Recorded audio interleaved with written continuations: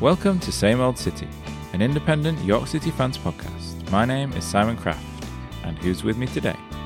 All you ever wanted, all you ever needed is here on this podcast. It's Ben Aspinall. That's right. It's back to just us two. There's no opposition fans on the pod as guests this week, mostly because we burned our bridges with Hartlepool fans last week with Ben's hateful speech. Hateful's a very strong word there, Simon. I would say vengeful. That's more accurate. Well, I have heard rumours that Sir John Askey piped it into the dressing room before the game to inspire the Hartlepool players. So, in a way, you're to blame for what transpired. I mean, I'll take the hit on that, but do you know if those figures count as one listen as the whole for our figures, or was it like, each individual squad member and staff member counts towards the totals? Do you know? I mean, that's the important question, isn't it? But yeah. I'm assuming just as one. But yeah, no Hartlepool fans appearing. No Oxford City fans either. Because... Bit like Tuesday. Well, I was going to, make a similar joke and say we did reach out to the Oxford fan base, but they were both busy this evening. So hey, there it is. Yeah, that's to hit the whole fruit. Yeah, so the two games we're going to look at today, two fairly contrasting games. The defeat against Hartlepool on Saturday, and then the win against Oxford City on Tuesday night. Two performances which, night and day, really. As in, like, one was good, one was really bad? No, it's just one kicked off at 3 p.m. and one was an evening kickoff. So there's no metaphor there. It was just...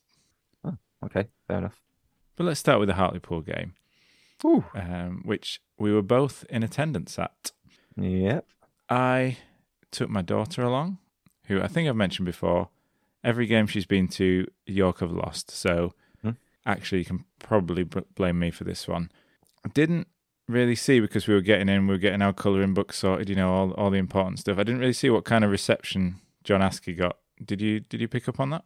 I can't say I did. I think it was just a normal one. I think the actual well-adjusted and sane part of the fan base greeted John with the respect that he deserves for getting us promoted. I think us deranged and somewhat psychotic supporters who wanted to turn the LNER into a cauldron of toxicity and hate were still in the bar. So he got the reception that he rightfully deserves, not the one that I wanted to give him, which is fair enough. Let's look at the game itself. So in terms of how City... do we really want to do that? Oh, I suppose. We don't want to, but we're contractually obliged, aren't we? The listeners need us. Yeah, so... That's what they bloody well do. I'll tell you that much for free. I've had to watch these highlights twice now. But yeah, to look at the City lineup, we had Sykes Kenworthy back in goal, because Stockdale had been in there for the cup game. Paddy McLaughlin back at left wing back, which didn't go too well. Ollie Green was back in midfield. Kai Kennedy was back in the team, and new signing Will Davies was on the bench. Any strong feelings on the lineup? Only with the benefit of hindsight. I can't say that when the lineup was revealed an hour before kickoff that I had any strong objections to anyone who made their appearance on that team sheet. So anything I do say is probably with the benefit of looking back on what happened. I do think now it should have been more apparent at the time that a midfield three of Kennedy just behind the front two strikers, backed up by Green and Woodyard, probably is a little bit weak. Yeah, let's look at what happened in the game itself. I think right from the off, really, Hartlepool were sort of seeming quite a lot more up for it than we were. I think that would be fair to say. They had a couple of early chances and managed to take the lead after just 6 minutes. So it was Jake Hasty. I don't know if it's Hasty or Hasty. I'm going to go with Hasty because it allows me to make a joke in about 10 seconds. But ball comes to him after it was being brought up from the defence. First thing to note is that there's no pressure on their defenders bringing it out. I think it's Kennedy in particular, just sort of very lax in the pressing that he's doing. And the ball finds its way to Hasty on the right wing, who is running at Paddy McLaughlin. And unfortunately, it's a little bit too hasty for our Paddy because he fully beats him for pace, cuts inside, although you could say, where are the covering defenders at that point, rather than just laying the blame on Paddy. But then it's just a simple finish into the bottom corner. No, you're exactly right there, Simon. And the biggest thing is we're all trying to placate and encourage McLaughlin at left wing back due to the necessity of him playing there. I think the reason we're playing the three at the back with him at wing back is to protect him, to, protect the weakness on the left hand side. But you're dead right. I've got the highlights in front of me. I've got it paused with Hasty cut inside. Paddy's left for dead. Is what it is. But yes, you would presume on the left hand side, Smith would be that covering centre half, and he's unfortunately nowhere near enough close to the action. The covering centre halves are just not in the right position at that point. Maybe they weren't expecting McLaughlin to get done in such a way, but there are three of the three of them in total. At least one of them should be a little bit closer to the makeshift left wing back. Good finish by Hasty as well. I don't think he gives GSK too much of a chance. I don't think he gets much of a handout either, does he? He just kind of he goes past before he can really react. So all in all, pretty good finish. Speaking of Paddy, he has the next chance, I would say. Decent bit of work by Ollie Green, who sort of bringing it forward, finds Kai Kennedy, who lays it off to Paddy, but he sort of blazes it over at the near post, really. It's not a brilliant finish, but yeah, that's possibly the best chance we had that half. Yeah, you're probably right. The issue of this is, at the time, my immediate reaction was frustration, anger at McLaughlin for going for the rather poor effort as opposed to trying to get back into the box. But with the benefit of hindsight and watching the highlights, if you look, the number of Hartlepool shirts that are in the box is incredible. The only real option available to McLaughlin was Kennedy, who's running in. So he probably was the option to take. He probably was the ball that should have been made. But to get to him would have been very, very difficult. So you can kind of understand McLaughlin feeling like he had to take that effort on. But unfortunately, the quality of the shot wasn't good enough either. So in that position, I probably would have done the same. But you would have scored, wouldn't you? I'd have levered it and I'd have ran to that Hartlepool end, given it both cups to the ears, absolutely, possibly even an unpleasant hand gesture that would have warranted a straight red. And as I'm being led off the field by two stewards, I would then say a very, very personal remark to John Askey. Where's your printer, John? Yeah, print that one out.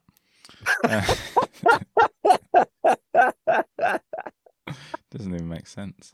But yeah, unfortunately, it was John Askey who was celebrating fairly soon after. So on 15 minutes, Hartlepool made it 2-0. Starts with a bit of interplay on the left from Hartlepool. Again, there's just real lack of intensity to our closing down. That we're just giving him too much time on the ball.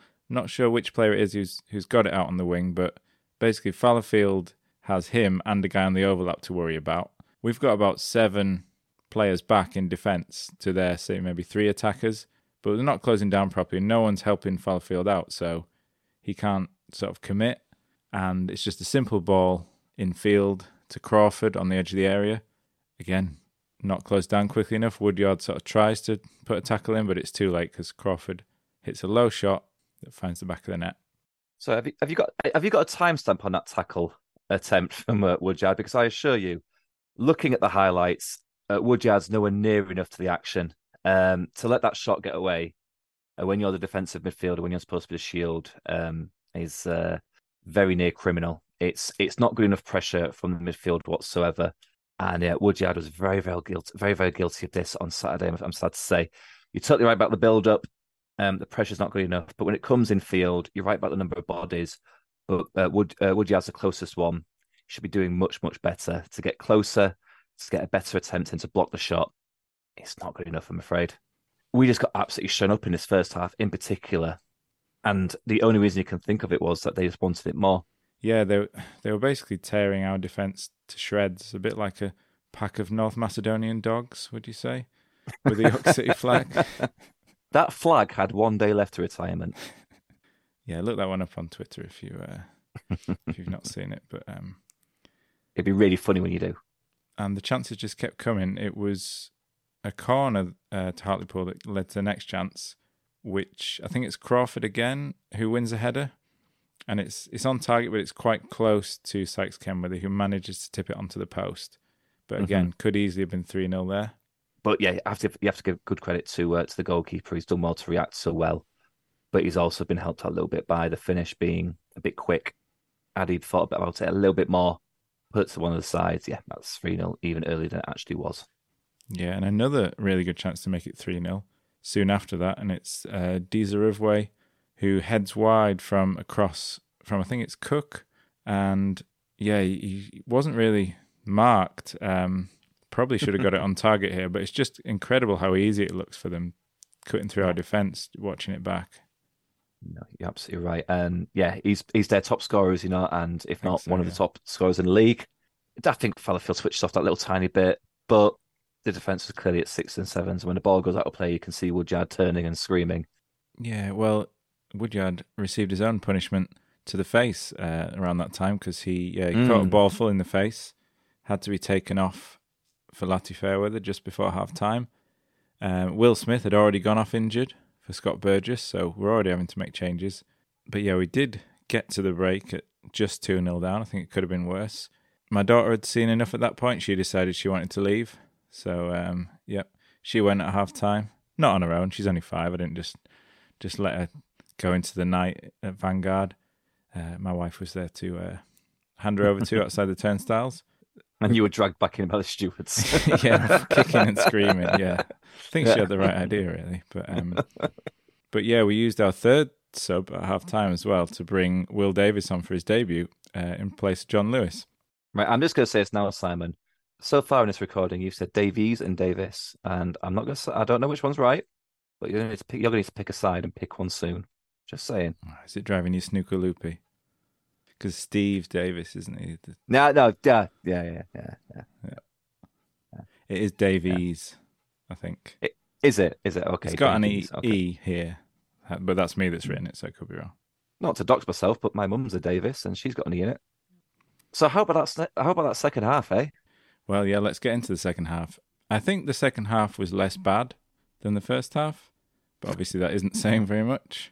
We actually started with a bit of intensity in the first 5 minutes. I thought Davies. You see, I'm second guessing myself now. But whoever he is, he was looking quite energetic. I've got to you. I'm in your head. Like a Cranberries song. But yeah, in spite of that more energetic start, 5 minutes into the second half, we went 3-0 down. And it's 35-year-old Nicky Featherstone, I think, who gets the goal, who we had been strongly linked with in the summer. Yeah, apparently it was a done deal at one point, but well, we'll see who has the last lap. Right. No, this goal's a really good counter attack, isn't it? They'd seen a space that we'd left open, they exploited it. It's a frustrating one. But it's one of the goals we can't say fairer than that, I think, of the 3. Yeah, we were on the attack, and it's a bit of a loose pass from Dippo, gives the ball away. That can happen. It's played out to Cook on the left, who's in quite a bit of space. Mm-hmm. He brings it forward, passes it through to Featherstone in the box, who finishes from close range. I think it goes through Sykes Kenworthy's legs. It does. Burgess could be a little bit tighter, but I suppose it's not really his experience being that, midfielder coming back into the box to help defend. So a little bit naivety there. We know Featherstone's a very, very experienced midfielder. It's sort of bread and butter for him. Yeah, a decent little cheeky finish. And that full north stand and west stand section. Go snooker loopy. Sorry, we're still doing a snooker thing. I don't know. We've moved on from that. All right, okay. It was a big break, wasn't it, on the counter by Hartlepool? Yeah, it really was. Not a bad effort by Hartlepool. Oh, different sport though, isn't it? So same venue. Helped to move up the table as well, didn't it? I'll have that. Yeah. Anyway, they had a 3-goal cushion after this goal. Why are we doing snooker puns? It's because we're discussing Davis and Davies. Yeah, I think so. I think that was why. But yeah, going back to the goal itself, I think, we're 2-0 down. We're trying to get men forward, push for the equaliser. Like you say, counter-attacking goals can happen. It's quite well executed. I think the only thing I would say is it seems a little bit too easy when it gets to Featherstone that he just sort of waltzes through our defence, the ones that are in the box, and just pokes it home. It's not maybe as good defending as it could be, but maybe that's been a little bit harsh. But yeah, at this point, any sort of optimism that we were going to come back into it's basically gone, I think. They got the job done by 50 minutes, if not half-time, didn't they? Yeah, definitely. I mean, we did have some chances after that. There was a decent one for Callum Howe when there was a low cross from Dippo, found its way to Howe on the edge of the 6-yard box, but his effort was just deflected wide. What I find quite interesting, looking at the highlights, do you think Davies maybe gets in the way a little tiny bit. It's hard to gauge properly, but it does look like Howe's effort is, it's decent enough. No, it's off the defender, isn't it? I think Davis and the defender tumble into one another, and that action interferes with Howe's effort through no real fault of Will Davis there. Unlucky. Maybe if Howe gets a stronger effort on that, it's giving that defender no chance. But to get in that position, fair play to Callum. So, can't say fairer than that. Hartlepool did still have a couple more chances. There was a decent block by Howe after there was like a heavy touch from Cordner when he tried to control it, almost let them in on the counter. Yeah, that was unfortunately a bit reminiscent of the Cordner of old, wasn't it? But if you write this one off as a bad day at the office for pretty much the entire starting 11, bench, management team, boardroom, fans, and history of the club, then I can forgive Tyler for that. Not going to pick him out individually. It was an error, but everyone was baking him on Saturday afternoon, weren't they? Yeah, but Cordner didn't make an error in the 4th minute of stoppage time because he got us a consolation goal. So it's an in-swinging corner by Scott Burgess, headed in by Cordner. Nice little goal, but basically meaningless at that point, wasn't it? No, I think you got to take the positive from it. It was a really decent little finish. If you stat padding, it's nice to see another assist from Burgess, especially from a corner. Really decent header in front of a near empty south stand. I can't complain. I was one of those people that left early and missed this goal. So it is what it is. Pleased for Tyler to get that goal. And no doubt that goal probably gave him the confidence to think about what he could do in the next match. Yeah, well, we'll come on to that soon. But first, let's take a look at the tweets we had in response to this game. So I did pose the question, was it our worst performance of the season? Response here from Robin Bowes said, definitely the worst performance I've seen this season. Don't think it's on individuals, though. There's something fundamentally wrong across the whole squad, and that's on the manager to sort out. It's his job to get the best out of the resources available to him. Luke and Hawes said, ball went sideways, then backwards too often. When it did, Cordner brought it back out, looked for a pass, and no one moved. No one. Like a bad Sunday side. Then he got closed down and had to go long. They clearly got no idea how to play or move for each other, and that must change. Brownie90 said, so much to say, but I think everything is summed up by putting Paddy in at left back against the fastest players. Tactics horrendous by Ardley. Players' attitudes sound from the post-match interview like they stink. Very reminiscent of the 2016-17 year. So let's go on to that post-match interview because that was quite a listen, I would say. Ardley said he was embarrassed by the performance. I think he described it as disgusting, which fairly strong words. But yeah, basically saying that he was worried before games that players weren't going to run around unless he told them to, and that he felt, they weren't putting in the effort needed to, back up what the club or the fans expected from them. Yeah, I mean, he's never beat around the bush with what he has to say. It's quite refreshing because previous managers have maybe held their tongue a little bit, and when they've given lashings to the players, have also in part sometimes given a bit of a lashing to supporters for their attitude. Ardley's been a bit different because he's always backed the fans. He's always been very grateful to the numbers, as we could again mention, Simon, the bumper crowd for both sets of teams on Saturday.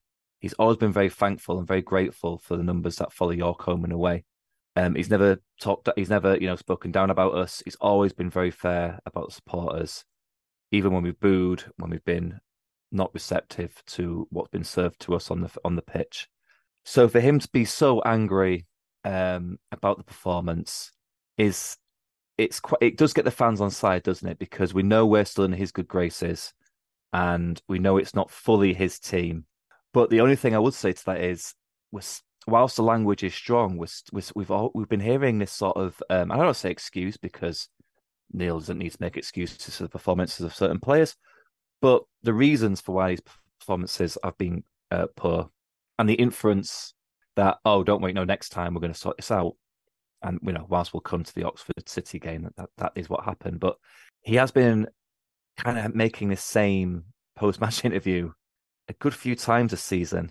I'm not going to say it's wearing thin or anything like that, but it's starting to feel like, yeah, Neil, we know all this, mate. You've said this to us. It's kind of your job to not let this happen again. So, always appreciate the venom that he directs to underperforming players. So I appreciate that he's not been naive and he's not treating us like suckers. But talk is cheap, and we do need to start seeing his players act like their speculated wages and their speculated transfer fees. Yeah, I think it's interesting because I sometimes find myself during a game or just after thinking, oh, I'm not sure if Hardley got that right, or, is he improving the team? And then when I listen to his interviews, sort of, he just sounds very reasonable. He identifies all the flaws in the club and basically sees it as a lot of the fans do. And then I think, oh, yeah, he's right. It's the players' fault. But yeah, you do have to start questioning at a certain point. Well, if the players aren't motivated, if they're not putting an effort, it is part of the manager's job to motivate them, isn't it? And I think, in fairness, he recognised that in the pre-game interview for Oxford City, after he'd had time to reflect on it, he said, we're all responsible. We win as a team, we lose as a team, and sort of rode back a little bit on the sort of us and them side of it. But yeah, it felt like a bit of a crisis point, weirdly, sort of reading City fans' messages on social media and red and blue. Yeah, I'd agree with that completely, actually. That's a very fair interpretation. People who were being very stoic in their, refusal to wet their knickers were actually starting to, shake at the knees a little bit. And I was very much of the opinion on Saturday evening in one or two pubs around York that we were indeed mired in a relegation fight. If you want to approach that topic again after we discuss Oxford, be happy to. But also a little bit of, just sound a little bit strange, but admin regarding this podcast, it's a bloody good job we didn't record the episode on Sunday and like as a special one-off regarding, after such a poor performance, because I think both of us would be perhaps a little bit more scathing regarding certainly more individual performances.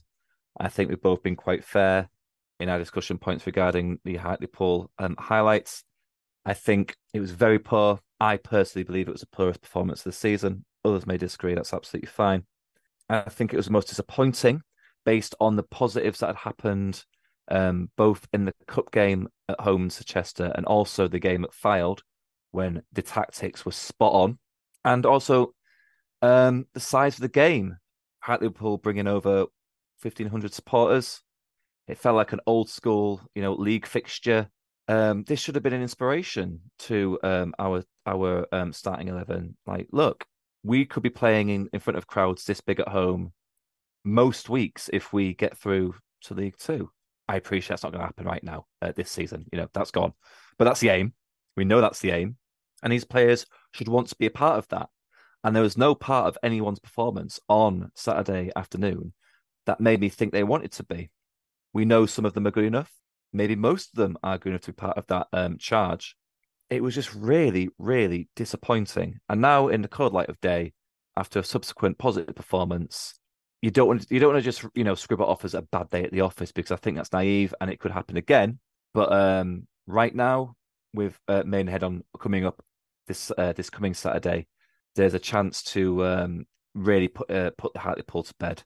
Yeah, I don't think I've got too much to add to that. So let's move on to Tuesday night's game, which was against Oxford City. Mm-hmm. And yeah, I guess City fans hoping we can bounce back quickly, but a bit of trepidation after just the nature of the loss against Hartlepool. I mean, it is worth saying, before the Hartlepool game, we'd won our last two games. We were unbeaten in 4. So for it to feel like a crisis, all right, sometimes fans can overreact to individual games. Suddenly the whole squad's terrible if you lose, or the whole squad's brilliant if you win.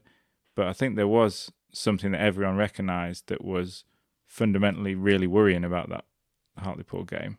So yeah, we're looking for a reaction. Now, I think unfortunately you weren't able to make this one, were you, Ben? You were poorly in bed. Is that right? Yep, I can confirm that performance at home to Hartlepool put me in my sick bed. But yeah, unfortunately, I was unable to watch the game. And I beg your pardon, I wasn't able to watch it live in the stadium, so it was back on a stream for your boy Aspinall. Oh, when the stream was working. Yeah, I was going to say, I understand there were some issues with it. You didn't need the helicopter, did you? Because it was a Tuesday night. My stomach would not have been able to go to cope with the journey, so I was very happy that it was not behind the 3 p.m. blackout.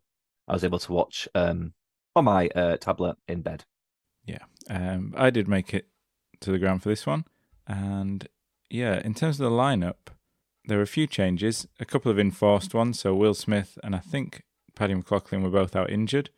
Kai Kennedy and Lionel John Lewis dropped to the bench, and in came Lottie Fairweather at left back.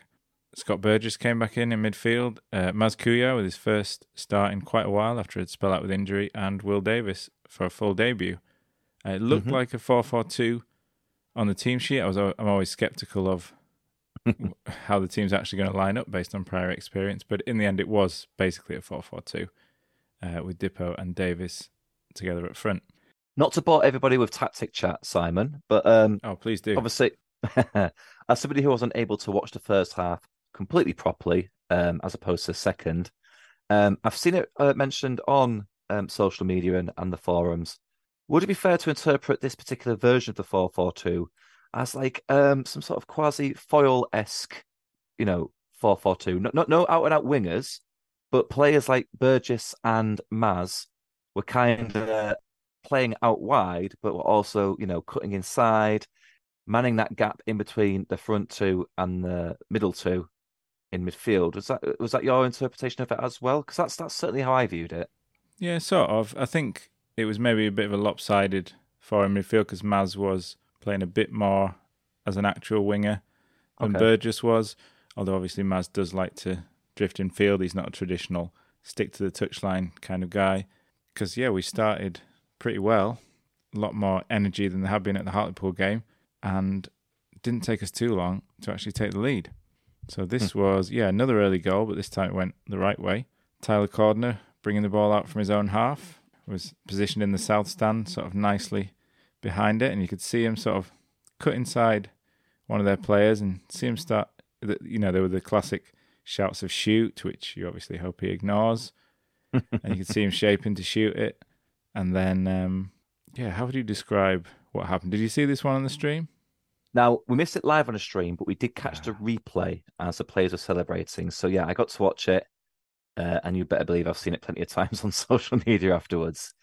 Absolutely fair play to Tyler Cordner. You can kind of tell that he's got this in his locker, hasn't he?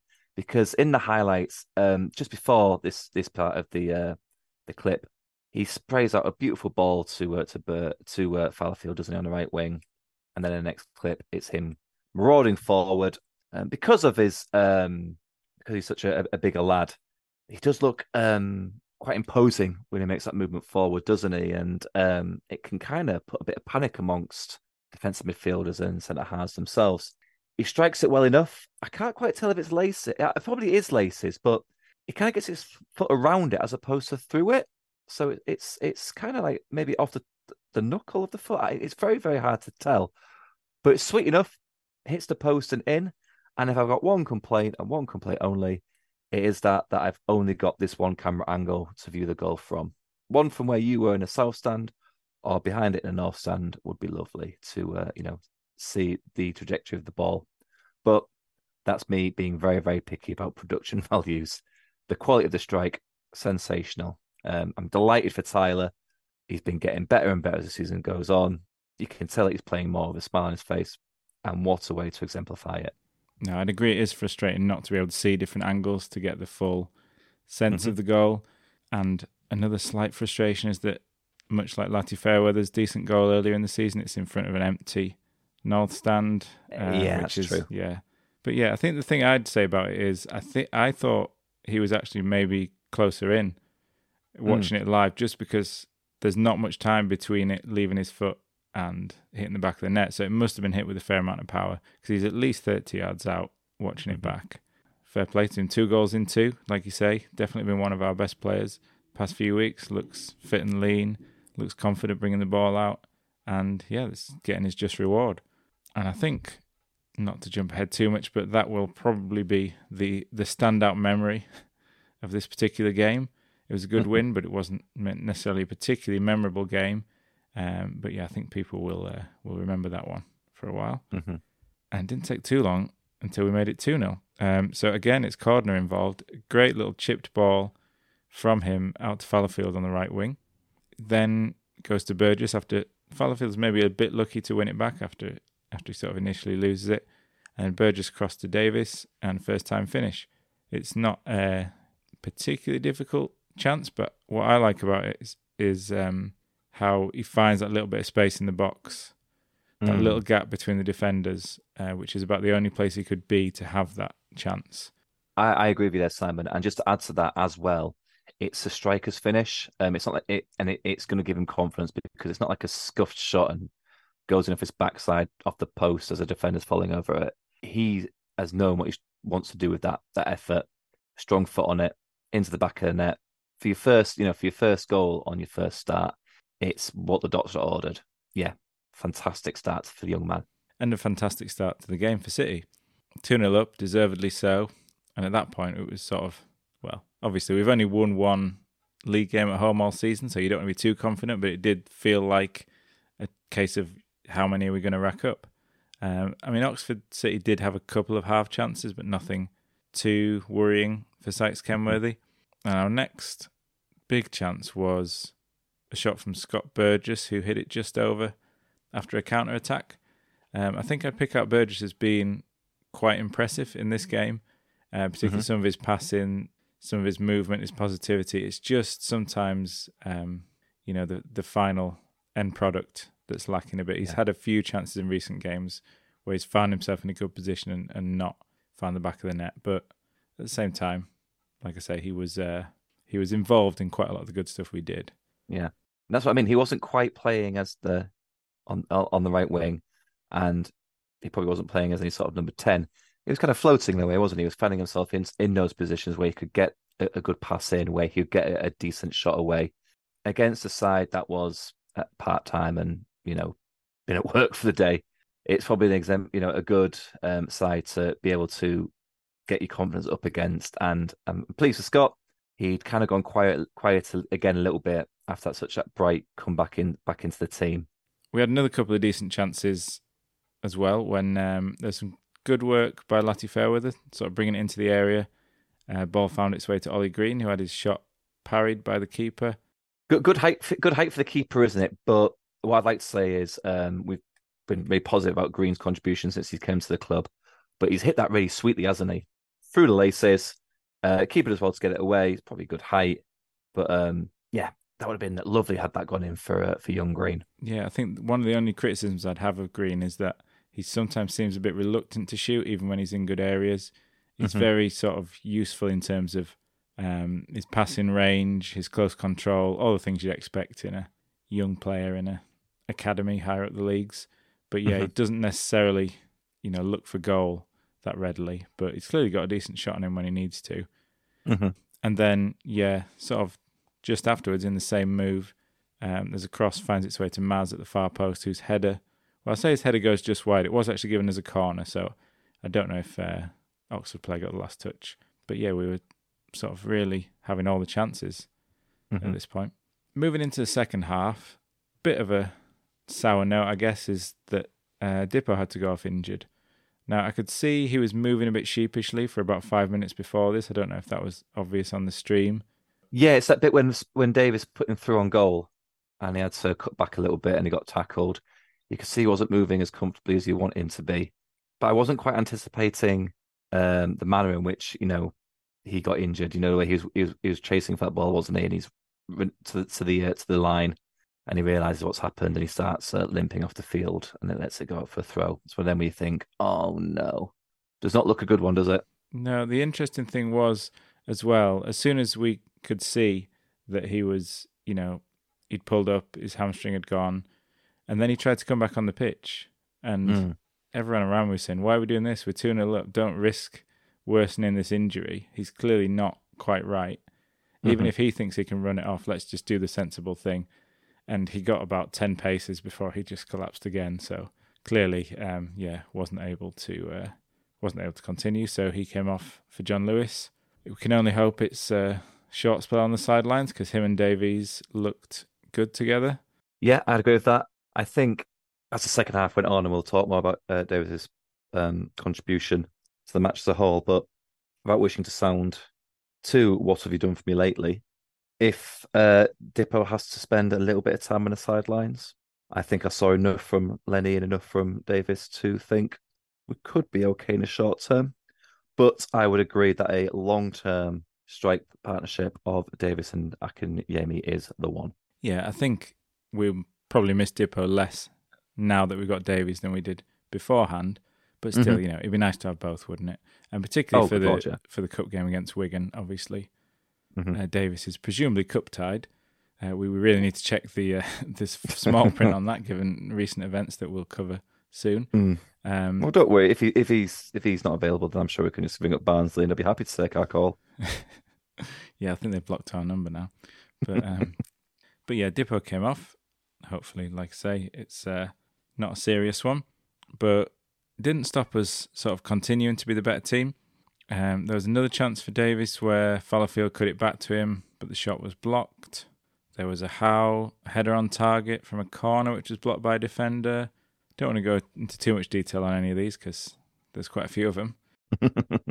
One I did want to mention is when Woodyard goes on a mazy run, which was very un-Alex Woodyard.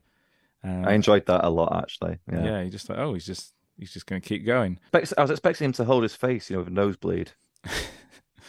And then the ball breaks to John Lewis, and it's not a great effort. He shoots wide. It did actually go up for a throw in, I think, and he wasn't that far out, and Will Davies was free in the middle. So yeah, I mean maybe there was something promising in their link up play, but didn't quite work for Lenny on that occasion. Yeah. Unlucky with the overhead kick effort, though. I thought that could have been lovely. And then another chance where we really should have had a third, where Scott Burgess is played in by Ollie Green, and he's got all the time in the world, really, hasn't he? Yeah. And just blast it into the side netting, and just sort of another example of when maybe his end product is the one bit that's lacking. I think we've kind of treated it in a comical manner, the number of chances that we had in the second half, and I think hopefully people can agree with us when we say it's actually very disappointing that we didn't bag that third and that fourth, because we've had one 3-0 win at home this season, haven't we? To get a nice big heavy win with a clean sheet, regardless of the status of the opposition, when you've had what happened to us against Hartlepool, whilst it is a good reaction that we've put on, it maybe could have been a little bit more emphatic and a little bit stronger just to really get that message out and to really, hammer it home. However, I am not going to sniff a 2-0 victory. But yeah, let's look at our tweets in response to this game. Quite different in tone to the Hartlepool ones. One from J286, which says, filed again, but even more comfortable. Reaction to the corner strike in the south stand was a joy to behold. No one quite believing what they'd just seen. Davies absolutely immense. Kuya also brilliant. Will Harris said, Davies is the absolute boy. Strong, decent touch, prepared to go in against meathead centre-backs, aggressive, backs himself to take shots on. More of this, please. Cordner's goal, the icing on an excellent personal display from him. Your centre-half could never. And Matthew Clegg said, whatever rocket Ardley fired up them on Monday certainly worked. The only disappointment was the amount of chances missed. Davies was outstanding and ran himself into the ground. I reckon he'll turn into a more important player for us than Dippo, which is quite a bold shout, but yeah, a lot of praise for Davies. I think the thing I liked about him most was just how he never stopped running and sort of chasing every lost cause. He's clearly someone who, that's a big part of his game. I agree in terms of, it was lovely in the second half how he was dropping deep to get the ball, wasn't it? He wanted to make things happen. He wanted to make things happen as well as being on the end of them. He was so busy and he was so positive everything he did. He wasn't afraid to shout at players. The aforementioned John Lewis effort to the corner flag. Davis was incensed that he didn't get the cross in for the tap in. So he's already part of the furniture. A fantastic first start for the younger man.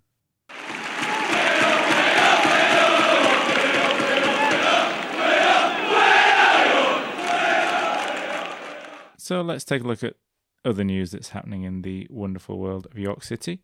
Now, I don't know about you, Ben, but I was on the edge of my seat Monday afternoon waiting for that FA Trophy third round draw. I was on the edge of my seat probably on Monday afternoon, but for completely different reasons. Anything you want to share? No, you don't need to know what I was doing. It was sickness related. Okay.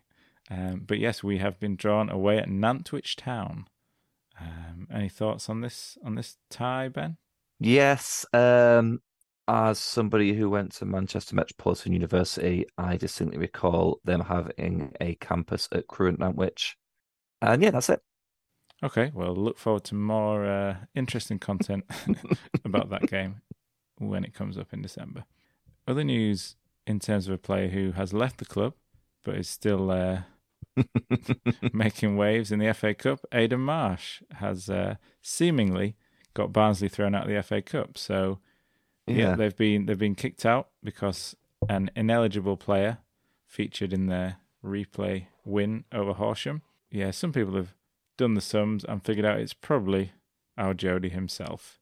Yes, from the grave, it seems. It appears that Barnsley recalled Jody after the Chester tie took place, well, the first game. So that would have rendered him ineligible to play in Barnsley's replay win at Horsham, where luckily he didn't contribute too much. Just, I think it was 2 assists. But other than that, didn't really do much. So I do feel sorry for him. I bet he feels wretched about this. We're going to make plenty of jokes about it as a fan base. Horsham are delighted. From what I've seen on social media, Barnsley fans are furious, not at him, but at the club's, admin department. But I didn't know if a player returned after the first game, but in time for replay, he was ineligible. But then again, I don't run a football club yet. So I sympathise somewhat. But at the same time, it is hysterical that we can add Barnsley to Chester and Nedermarket as the clubs we've knocked out the FA Cup. Be wary, Wigan. Be very, very wary. Yeah, we can knock out teams we're not even playing. That's how good we are. And the other news we wanted to cover was that the majority owners of the club, Matt and Julianne Uglet, made a presentation stating their case for wanting to increase their stake to 75%.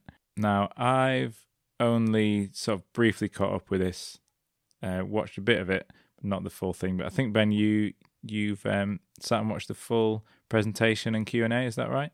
Yeah, that's absolutely right, Si. I watched the full presentation available on YouTube for us as a fan base to watch.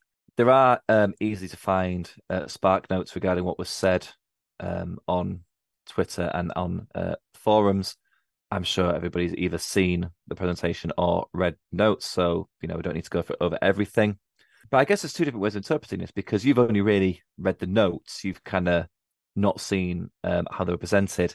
Julianne really does come across as a breath of fresh air.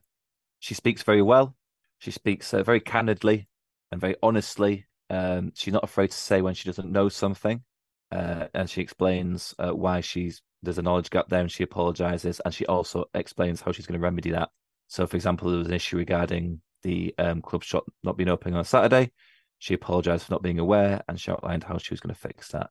So that was a sort of honesty and proactive nature that you can just really just appreciate after the laissez-faire attitude of the last 2 regimes, if not 3, 4. Any chairman that I've known since I've been a York City supporter. Let's play for safety and go that way. She came across really well. The points made, I think the big ones we can all agree on. That is that the 394 have invested so far 2.5 million, and they're very, very keen to stress it's an investment. It's not a loan. They outline specifically, what that's been spent on the rebuilding of the training ground, the playing budget, the coaching budget, and also the transfer of shares from the previous owner, Glenn Henderson, to them. Other interesting bits I thought were the aspect of the stadium. I think you could tell there was a real desire to work with the current situation, but there was also a frustration with it. And a lot of us supporters can empathise with that, can't we? We really want this agreement between the different parties and stakeholders to work, but it is becoming very frustrating as a football club. Obviously, the Ugla family are at the mercy of how the council wish to run the leisure centre as a whole, and I can imagine that these wonderful ideas that they've caught, they want to implement can't be implemented as easy as they want to be, and that would be a real big frustration. And also the other issue, close to my heart, the lack of a supporters bar. Obviously, the confessional site has been taken over by, I believe it's some sort of tea shop. Yeah, Mama Doreen's. And were they on record as saying that they want them to fail. I read that. I mean, I don't like to see people being put out of work, especially in the current climate. We're all struggling to put food on the table. But yeah, I can wholeheartedly get behind the Oogler declaration that I hope that tea shop goes completely under. Right. So we starting the official boycott. I will only be drinking Yorkshire tea from now on.